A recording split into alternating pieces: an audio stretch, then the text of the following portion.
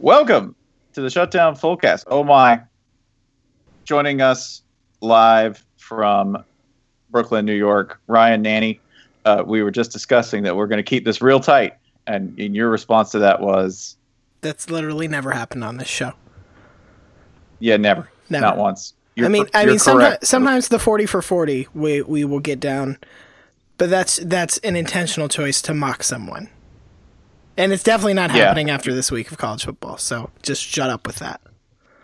That's true. Like, we could discuss, like, we pretty much only do that with Notre Dame or Florida State. And, oh, man, we're not doing that with Florida State this week. Nope. You got tomahawk chopped by a North Carolina kicker. We're going to get to that. Yeah, we're gonna get deep into that. I think we just did. Oh, no. Jason, it's gonna be so much deeper than that. You gotta let it. No, I mean you gotta let it marinate before you peel the lid off it. Is that what it is? I mean, we're definitely doing that. This is the problem though with when you have a team hand signal, whether it's the tomahawk chop or the gator chomp or hook 'em horns or throwing up the U or whatever it is. You immediately expose yourself to somebody beating you and throwing it in your face, and it's nothing makes me more irrationally angry than the memory of Brock Berlin gator chomping Florida sideline after Miami beat Florida.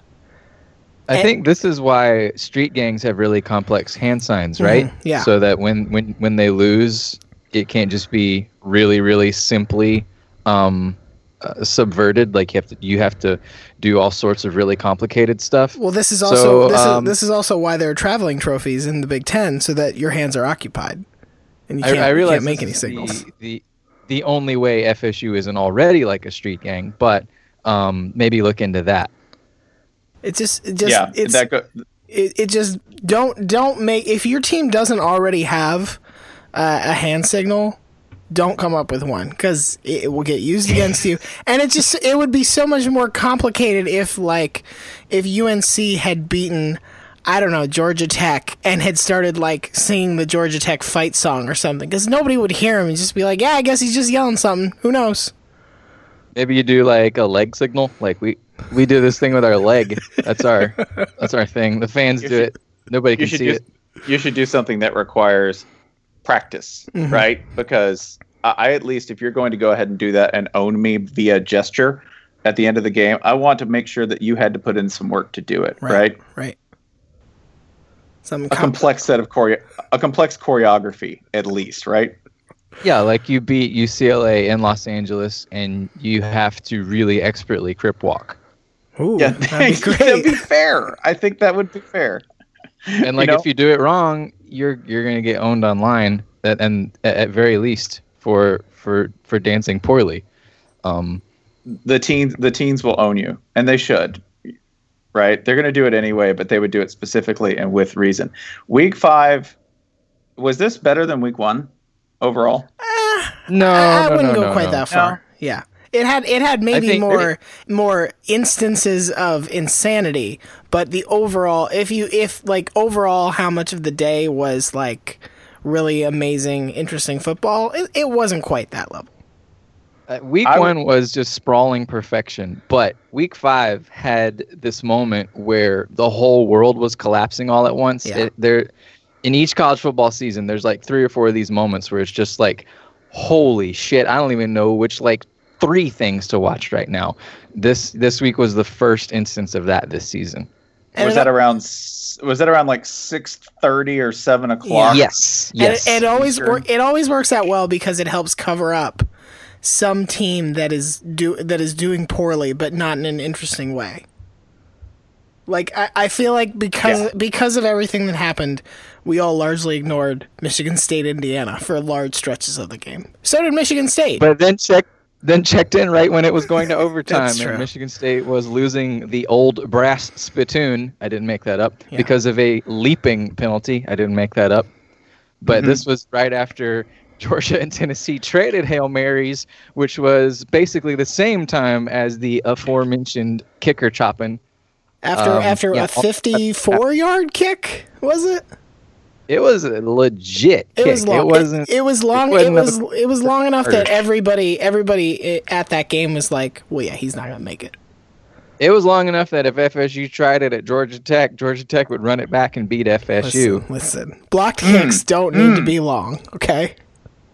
That's true. They've only got to go 2 yards the wrong way. That and this, I think this was the first instance of a couple of games that you said, okay, absolute banger. Like, we will remember this. This is a highlight game. Clemson Louisville. I mean, it's still relatively early in the season. That was an outstanding game. I rewatched it today. That was unreal, and not just because you got to watch Deshaun Watson and Lamar Jackson on the field at the same time, right? Well, not at the same time. That'd be really entertaining. That would be pretty good. It did. There were a series of turnovers so quick in succession that it did feel like both offenses were on the field at once, like a Pro Bowl skills competition, right? Like where you have just the windows that move on little like wheels across the field, like throw through this window. Warren Moon is the greatest. Like Madden passing drills. Yeah. Holograms and shit. Except with Lamar Jackson, it's like he just jumps through those little windows, right? I could throw a ball, or I could throw my whole body through them. I'll just take it there myself. That'd be really entertaining. But yeah, Clemson Louisville is the one that to me sticks out. That as the wow, what a display of excellence. And Tennessee Georgia is the wow, I can't believe I watched 80 cars crash at once and someone lived. And that someone who lived was Tennessee. It was Tennessee Georgia was really more of like, hey, I sat in traffic for 2.5 hours and then I watched 2 cars collide headlong into one another. Yeah, if you did not see this, oh, and woe unto those of you who did not in any form, right? Georgia dominated time of possession, dominated first downs, dominated yardage, dominated a lot of this game, and lost on a Hail Mary. Came back, mind you, in this game, right? Got up, went down, came back with a freshman quarterback. Easton looked beautiful, right? In 4 plays, they take 57 seconds to go down the field and turn a 28-24 score into a 31-28 Tennessee lead. And that's not how it stayed. No. Did not. No. I was all ready. Like, the narrative was already set. We were going to have a good old-fashioned SEC East clusterfuck. We were going to have countervailing losses all over the place, right? We were going to have everybody be 3-2 in conference or 2-3. That didn't happen. It got messy and nasty, and now Tennessee is in the clear as the 2-0 in conference, SEC East favorite, signing up to play an Alabama team that, yes, at one point was down 3-0. 3-0 to Kentucky. How long did that last? Well, quite a while. I mean, they didn't take the lead until the second quarter, so it was a dogfight there for a little while. Everybody got their scoreboard screenshots in. Mm-hmm. There was plenty of time for that. Yeah, Tennessee, my favorite thing about them now is they have gone from the team that famously blew 4 large fourth quarter leads last year to the team that already has 4 double-digit comebacks this year. So I don't like whatever switch was flipped. They got all their bad mojo out of the way last year. Well, I shouldn't say that because there's a lot of games left to go. But so far, it's amazing how they have completely flipped that script. Like the biggest glaring weakness has so far been, a huge strength. Which like watching them, that kind of makes sense to me. Like last year, they just got that all out of the way, right? Like on the menu, they said, you're going to have to eat this horrendous salad, and you're going to have to eat it at one point. And Tennessee last year just said, yeah, fine, we'll eat it now. Give me the whole salad now. I will get it out of the way.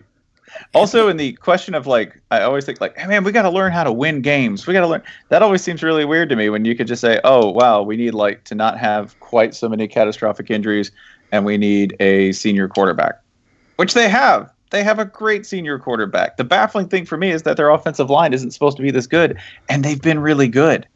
They were great against Florida. They were pretty good against Georgia. They're playing like 9 miles over their head. So when people say, my favorite mythical answers, right? Like, oh, well, they just learned how to win. No, their offensive line is playing their balls off. Yeah, I mean, that's, sure. I'm gonna go with. That could be a large part of it. I'm gonna go with magic. I'm gonna go with sorcery magic because all I know is this. Okay, that's good. Had a kid about a week ago. Since that child was born. We haven't done that. You just walked back into the show and we haven't said, "Oh, congratulations!" Yeah, I didn't know if we were keeping it a secret from the podcast listeners or not. But. Yeah. Tennessee beating Florida, beating Georgia since this East Tennessee sorceress that I helped give birth to. I'm sorry, the rest of the world. Yeah, you're welcome, Tennessee. You're to blame for this. Yep. And that's cool. That's fine. But on the plus side, my child has never lived a day in her whole life where Georgia has won a football game. So let's keep it that way. Can I also can I just get you to another reversal that's happened that I'm also going to pin on your recent life changes? Sure. And congratulations to this podcast on now being 100% dad. Oh God. Dadcast. Dad Fullcast. Since we started this this enterprise with a name that made no sense, and then we made it make even less sense by changing full back to cast. Let's just change Shutdown to Shut Dad. Shut Dad Fullcast. We'll have an email newsletter associated, which is the Shut Dad Full Blast. Pennsylvania's third most popular Zydeco band. Shut Dad Full Blast. That's the grossest thing I can imagine. I am imagining it though. Is the thing. By the way, do you think there are 3 Zydeco bands in Pennsylvania? And if so, are they just confused and calling themselves Zydeco when in fact they're rap rock? It's rap rock. It's actually rap polka. It's corn, but with a washboard. That's what we play. What was the other thing you wanted to lay at my feet? That I think we have to blame you for the reverse in polarities that resulted in, oh, good God, get the hell out of the way of Washington because good night. No, that's you know whose fault that is. That's Dan Rubenstein. You were close, Spencer. You just had to move over like one cubicle. Yeah, the Los Angeles seer himself, Dan Rubenstein, declared that undefeated Washington was not only a likelihood, it was a near certainty. And lo and behold, Washington's real fucking good, and the rest of the Pac-12,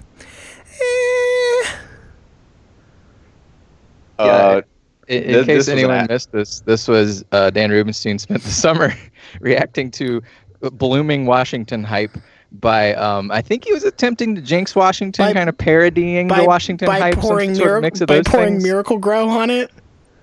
Yeah. And then it all turned out to be true, so now we can just say, oh, sure, our guy Dan, he's real smart. He was right. It. How'd that go? I don't know if I really want to watch the Washington-Oregon game with him this week, or I really don't.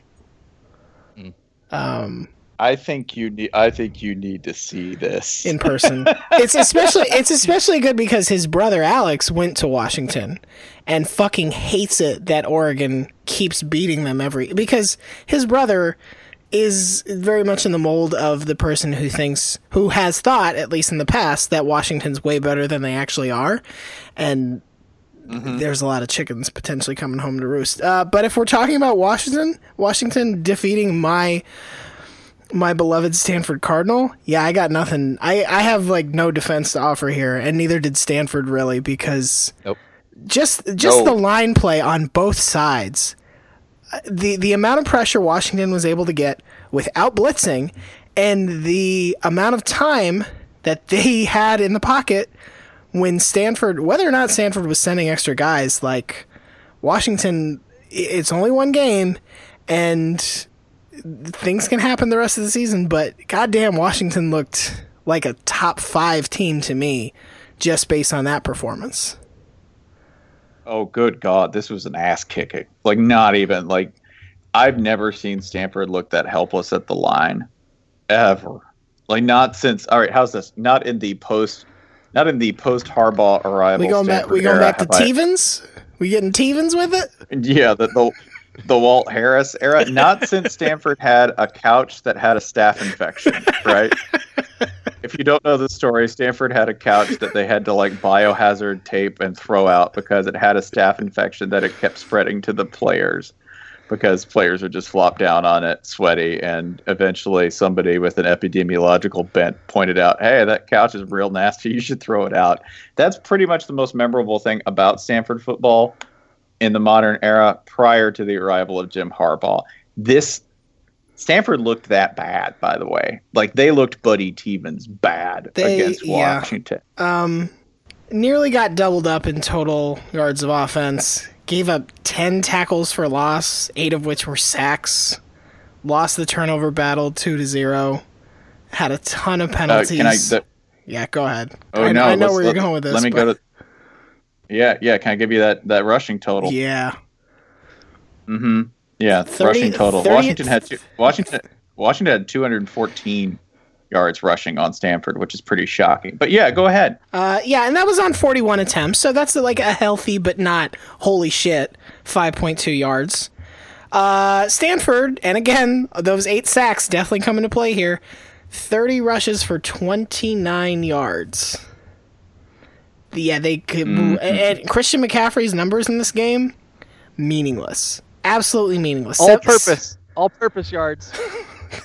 As Bud would point out, he ran back a lot of punts. He did, racking up the all-purpose yards. He actually had no punt returns because Washington only punted twice. He had a lot of kick returns though. Kickoffs. Yeah, that's what I meant. I will say, there is a part of me that all season long, you watch Stanford kind of struggle against Kansas State and kind of struggle against UCLA, and you're like, well, maybe they're just figuring things out. Nope, turns out you just had fundamental issues that really didn't get solved. A lot of which, right now, feel like, boy, this team misses Kevin Hogan. Sure. Yeah, and in addition to that, we did have a quarterback change in-game. Yep. Early. Right. Very early. This is almost identical in a lot of ways to that defeat to Northwestern, which was actually a way worse loss. I know that's going west to east. I know it was early for them. But in that game, they stank on offense, had about 240 yards, and struggled as well. So, I don't know whether this is indicative of, man, this Stanford team sucks. No, we've just been completely hoodwinked. Or this is the one absolute clanker that a David Shaw Stanford team will throw up before, recuperating, rejuvenating, and becoming the turf mauling intellectual cruelty that we're used to seeing from them. So my answer is I don't know. But it will be kind of hard to tell because a lot of the teams left on Stanford's schedule might be Dookie themselves. They play Notre Dame. They do play Notre Dame, but you know what? I think the main reason for Notre Dame to feel good about that game, Stanford's going to be looking ahead to Colorado the next week. Oh, the Buffs! Dreading the Buffs. Can I give you? Let me segue here. That would be the number 21 AP poll ranked Buffs. Ranked for the first time since 2005. Colorado back. Buffs bike. Close to a bowl game. We're getting so close, y'all. They're just going to get to 6 wins, and it's all gravy from there. Okay? Then they'll just forego the rest of the season? Yeah, that's it. That's fine. Just take a lap. Do it. You're good. Another team that is somehow still ranked. Not real sure. Florida? Quite how. That's we don't have to talk about Florida. No. We are not talking about Florida Vanderbilt on this program. I just saw a lot of people. I saw people complaining that Florida State was still being ranked by some voters, and I was just like, okay, but Florida? Yeah, that would be. By the way, that's Florida State. Their record in conference right now, they're 0-2 in the ACC. Same as Boston College. Mm-hmm. Yeah, they're 0-2 and somehow still ranked at 23. That's fine. You can point out the Florida ranked. I'm going to give 3 words on Florida Bandy. No, we're not. That's it. I watched none of this. I watched none of this game, and I've never felt so smart. It absolutely, it was a Will Muschamp game, start to finish. I had no interest in it. And this is, I said this to Spencer on Saturday. I want to apologize to our Iowa State fans because low-key, Florida Vanderbilt is the true El Asico of college football at this point. It is the game that always just stinks to high fucking heaven. Yeah, it's never been good. And there was one time, like Iowa State, you wonder why Vanderbilt's in a Power 5 conference. And True. like Iowa, which also had a it has. I mean, there are a lot of parallels here. Iowa and Florida. A feel really like they're dismal constantly effort against a smart school, constantly destined for Outback Bowl status. Yeah. Can we? Yeah. Since we're talking about the rankings, the latest AP poll. Yeah, I'm looking at the right one here. Florida State's at 23. Utah, after I don't even know where to start with that fucking loss to Cal. Cal defense is what it was. Yep, that's what it was. The sturdy classic Cal Bear defense. Yep, the unyielding Berkeley wall, as it's known. 7 snaps inside the 10 couldn't crack that wall. Utah's 24. Florida's 18. You know who's just outside the top 25. Others receiving You rowing a boat? Western Michigan. Western Michigan. If I asked you straight up that if I told you Florida and Western Michigan were playing tomorrow on a neutral site with their current injury status and all of that, who are you picking straight up? Western Michigan. Yep, me too. And honestly, that is not just me being shitty about Florida, because I'd probably pick them against that Utah team too. And Florida State, I would have feelings about, but West Virginia. Oh, I'd take. Yeah, I mean, sure. Let's give it a shot. Let's give it a go. West Virginia needed a huge fourth quarter to beat a not all that great Kansas State team at home. Yeah, we were looking at the top 25 today, just kind of casually looking at it, and talking to a couple of people. There might be somewhere between 6 to 8 teams that I would classify as, yeah, they're probably not, but okay. Everyone else, you got percentages of butt, and I don't mean Jake. I don't mean in the good sense. Nope. I mean just butt-tacular. Not you have obvious weaknesses, and you can throw up an absolute trash heap of a game at any point on your schedule. Yeah. Who was the trashiest this week then? Besides, the teams that are still ranked. Yeah, of the teams that are still hanging around. Besides Stanford. Besides stinking ass Stanford. Besides Stanford. Besides Florida, who I know it's a win, but whoo. It is a win. Not only is it a win, it's a win that got them jumping 5 spots in the polls. I want to add Oklahoma, which almost gave up a 25-point comeback in the fourth quarter to TCU. Almost. Yeah. Just enough to get the Mike Stoops tweets bubbling. But they did hold on for that win. But I think they get the side eye. Also, Nebraska was very suspiciously close against Illinois for a long, long time before pulling away. Also, Baylor, which needed 17 points in the fourth quarter. Was it? Yeah, it was the annual AIM scare. Yeah, I was gonna say almost got the "Don't Knock It Till You Riot" T-shirt handed to them. That I will also put for not only losing, but losing in a manner so unbefitting to both offense and defense on this play.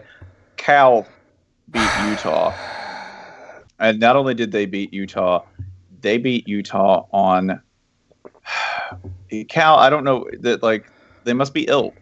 Everyone in this game, because they managed to win this game being outgained, being out first downed, and by staging a goal line stand to keep Utah out at the end of the game. So was every Pac-12 game this week a reversal of roles? Because Washington did Stanford, like Stanford usually does Washington. Right.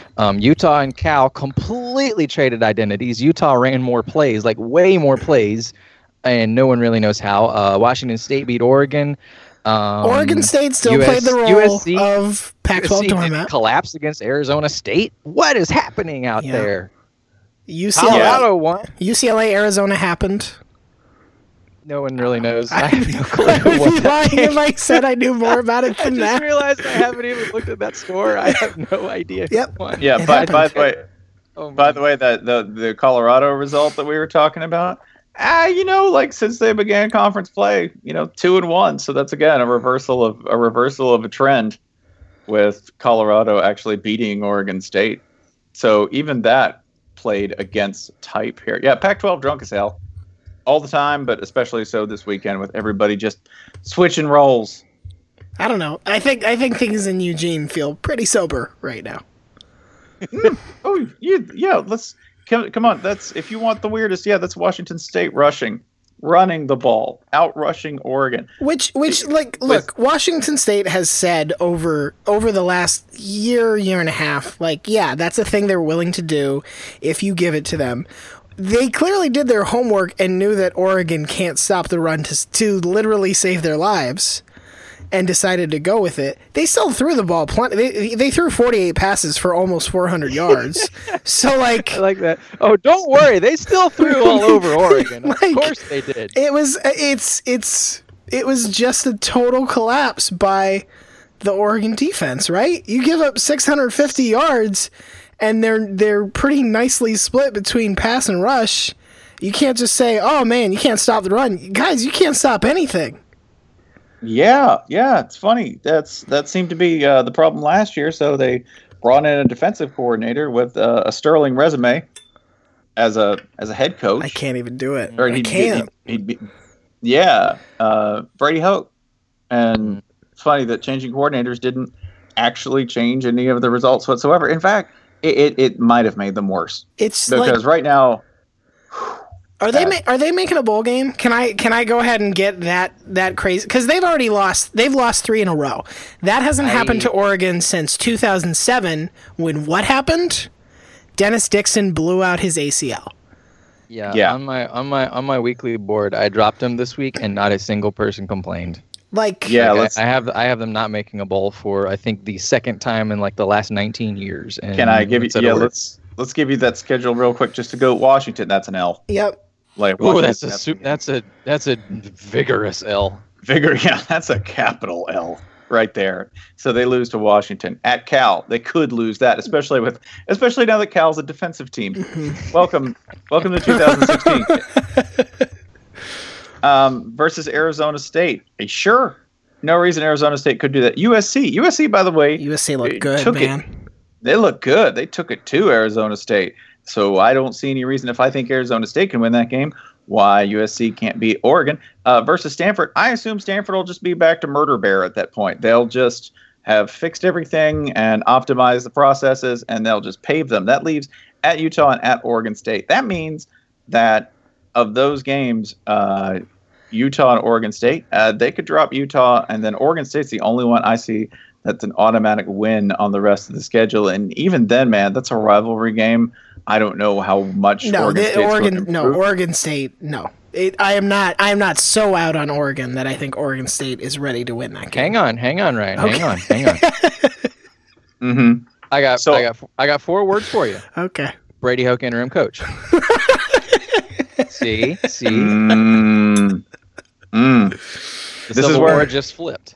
This is where I remind everyone: when was the last time Oregon fired a coach? So long. 2016. Yeah, 2016. It would be. Do you know the year, the actual year? It was. We discussed this, right? It was 1976. Correct. Entire lifespan. With Oregon never firing. This is how I choose to think of it, and this is wildly inaccurate, and I don't care. Things are so bad at Oregon that Chip Kelly, who's pretty geographically close now, is like, yeah, no, I'm good coaching Blaine Gabbert in the NFL. I'm good coaching this NFL team that was gutted by everyone quitting when Jamar Ball left. I'll stay here. Can I get you to another coordinator? Coordinators under fire. People who may or may not have anything to do with how this is not working. That would be North Carolina 37, Florida State 35. That would be Florida State 0-2. 0-2 in the ACC. This defense is bad. This defense is so bad. They've been bad for almost a solid month now. Yeah. I mean, even with Dalvin Cook started cooking, for lack of a better word, and had 3 TDs and had a really nice game, probably his best game of the season overall when you look at his production and how timely it was. Dalvin Cook was not enough to overcome this. 372 yards from DeAndre Francois was not enough to overcome the inability to stop. Wow, what force of nature did they have at quarterback? Oh, that's right, Mitch Trubisky. Mitch Trubisky threw for 405 on you. UNC has a quarterback who sounds like a season 5 addition to Criminal Minds or NCIS or something. He sounds like a very 1992 quarterback. Yeah. Yeah, well, he opened up an investigation on you, son, and it didn't come up well. Boys in blue got you this time, Florida State. Yeah. Oh, it's been a while, hasn't it? Oh, that was good. That doesn't happen often. Yeah, here's the other thing. Dalvin Cook, 29 carries, 140 yards for 3 touchdowns. That's great. It's also against UNC. On the scale of what you should be able to do to UNC on the ground, isn't that kind of just so? Granted, he added another 100 receiving, but I mean, Bud on Twitter was basically making the argument that at this point, Jimbo Fisher needs to know that his defense can't get the job done. And so he should be going into games expecting or asking his offense to score at least 6 touchdowns, which if they had scored 6 touchdowns in this game, they win. Is there anything to that? Is it sort of fair to say that Florida State needs to be adjusting in the sense of just saying, well, we only really have one strong side of the ball and we're just going to pour all of our remaining attribute points into that? This defensive coordinator, by the way, Charles Kelly, Auburn came after him a year or 2 ago. FSU re-upped him to stay. Auburn hired Kevin Steele, I believe was the timeline. Kevin Steele now has a better defense than Charles Kelly because life is endlessly hilarious. Life is fair and sensible. Yeah. Yep. Yeah, this is of course one of my favorite things to do, which is the how you looking now, which is where somebody who works somewhere else is now at a different location and is looking at the team going, well, funny that you got rid of me. How well did that work? Miami beat Georgia Tech 35-21. And beat Georgia Tech on Bobby Dodd Field, where Mark Richt has never lost a game, and has still never lost a game, and is 1-0 in the ACC, 4-0 overall. Miami looking loose. They are so relaxed. They are playing such a relaxed and yet aggressive style of football. Just never seem to hurry anything, even when they are flattening a B-back or destroying the triple option yet again. Georgia Tech, by the way, somehow still 3-2. That's one of the weirdest results for me, is that I look up and how are y'all 3-2 at all? Because every time I see you, you're being pushed 5 yards back at the line of scrimmage. Come on, you remember the Ireland game against Boston College? It's that engineer math, man. Don't even try to figure it out. Big variances, big gains, man. It'll all work out. I am a little potentially worried about Miami just because it's looked so easy for them at this point in the season. Like they have not had a game where you've said like, "Oh, Miami's on the ropes here." What happens when they do?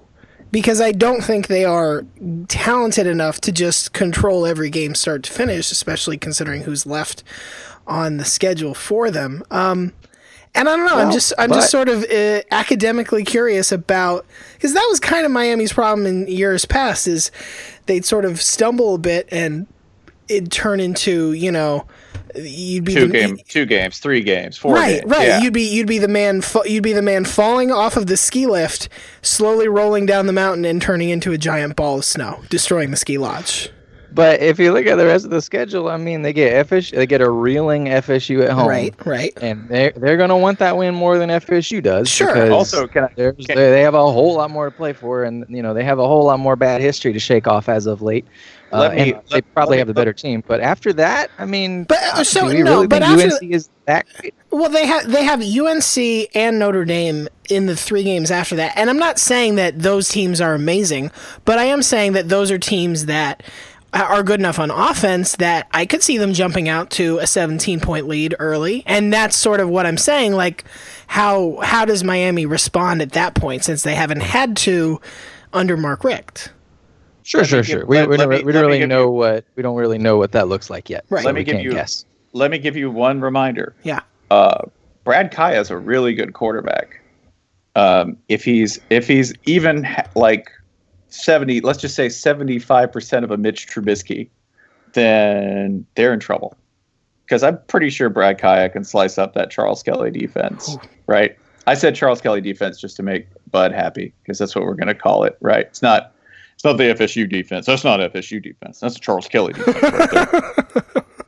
That's not a brand. That's not a brand we play here. You've been stripped of your franchising responsibilities. You're now an independent Subway. This is now a bank that just looks like a Pizza Hut.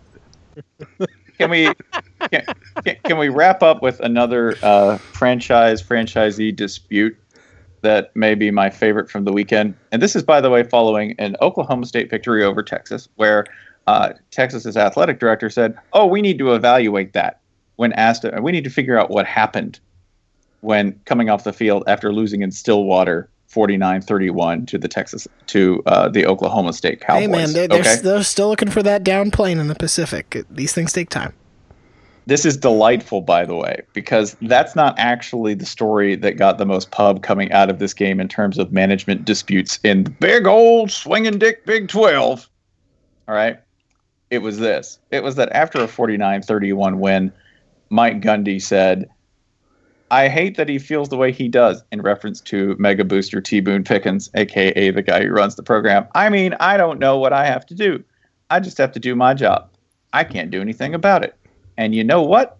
At some point, if somebody feels it ain't good enough, then hell, somebody else can come in here and try it. I mean, I'm good."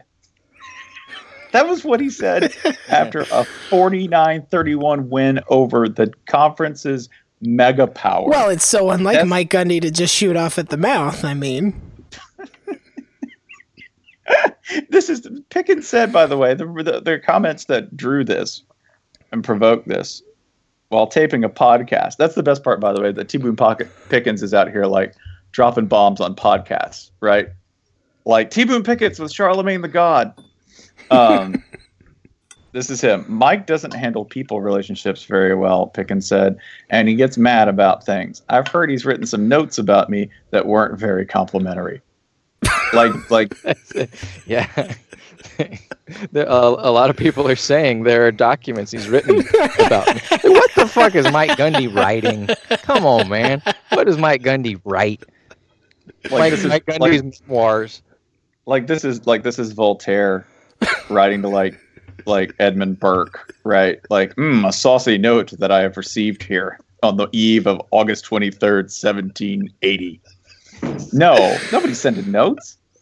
He sent a couple of unflattering texts about me. Whatever. You just beat Texas. You just beat the hell out of Texas, by the way. Like, hung 21 on them in a quarter. Not that might mean anything, because our euphoria, again, we're on record as being a 9 or 10 win team here for Texas, correct? Yeah, we're fine. We're still again. I never agreed to this, and I'm feeling great about it. Yeah, Ryan and these Texas Longhorns, listen, and still go 9-3. We just got to get this defense right. I don't want to cut you off, but you'll appreciate why I am, Spencer. What I really like about Texas is that they're doing what every other team that beats Notre Dame this season is doing, looking like complete ass after they do it. Like, Texas takes out Notre Dame in a game in week 1 that we're like, oh, this is meaningful because it shows that Texas is back. Well, a Cal loss and this Oklahoma State game later, not so much. Michigan State, oh, look at that. What a gritty win over just lost to Indiana in a field goal kicking contest. Duke goes into Notre Dame. Duke. Oh, God. And you're thinking, well, it's a David Cutcliffe team. They're so well coached, et cetera, et cetera. What happened to Duke this week? They lost at home to Virginia by 2 touchdowns. It's wonderful. The transitive property by which teams are saying, hey, we want to show you how good you have to beat Notre Dame, and it's not that good, it warms every evil cell in my body. It only confirms to me and to the rest of the world that the Fighting Irish are, in fact, a wasting disease. It's not that college football it's better when Notre Dame's good, that it's good for college football. In fact, we've proven, like, immunologically that that's not true. You play Notre Dame and you get sick. You are the bubonic rats, Notre Dame. College football is just better when Notre Dame loses. Did we discuss Wisconsin, Michigan at all? Do we need to? No. Like, is there anything anyone needs to know about this game? Nope. I think it unfolded exactly as everyone predicted. Here's the only. I'm going to use that as a segue. This is clumsy as shit. I don't even care. Mack Brown called this game.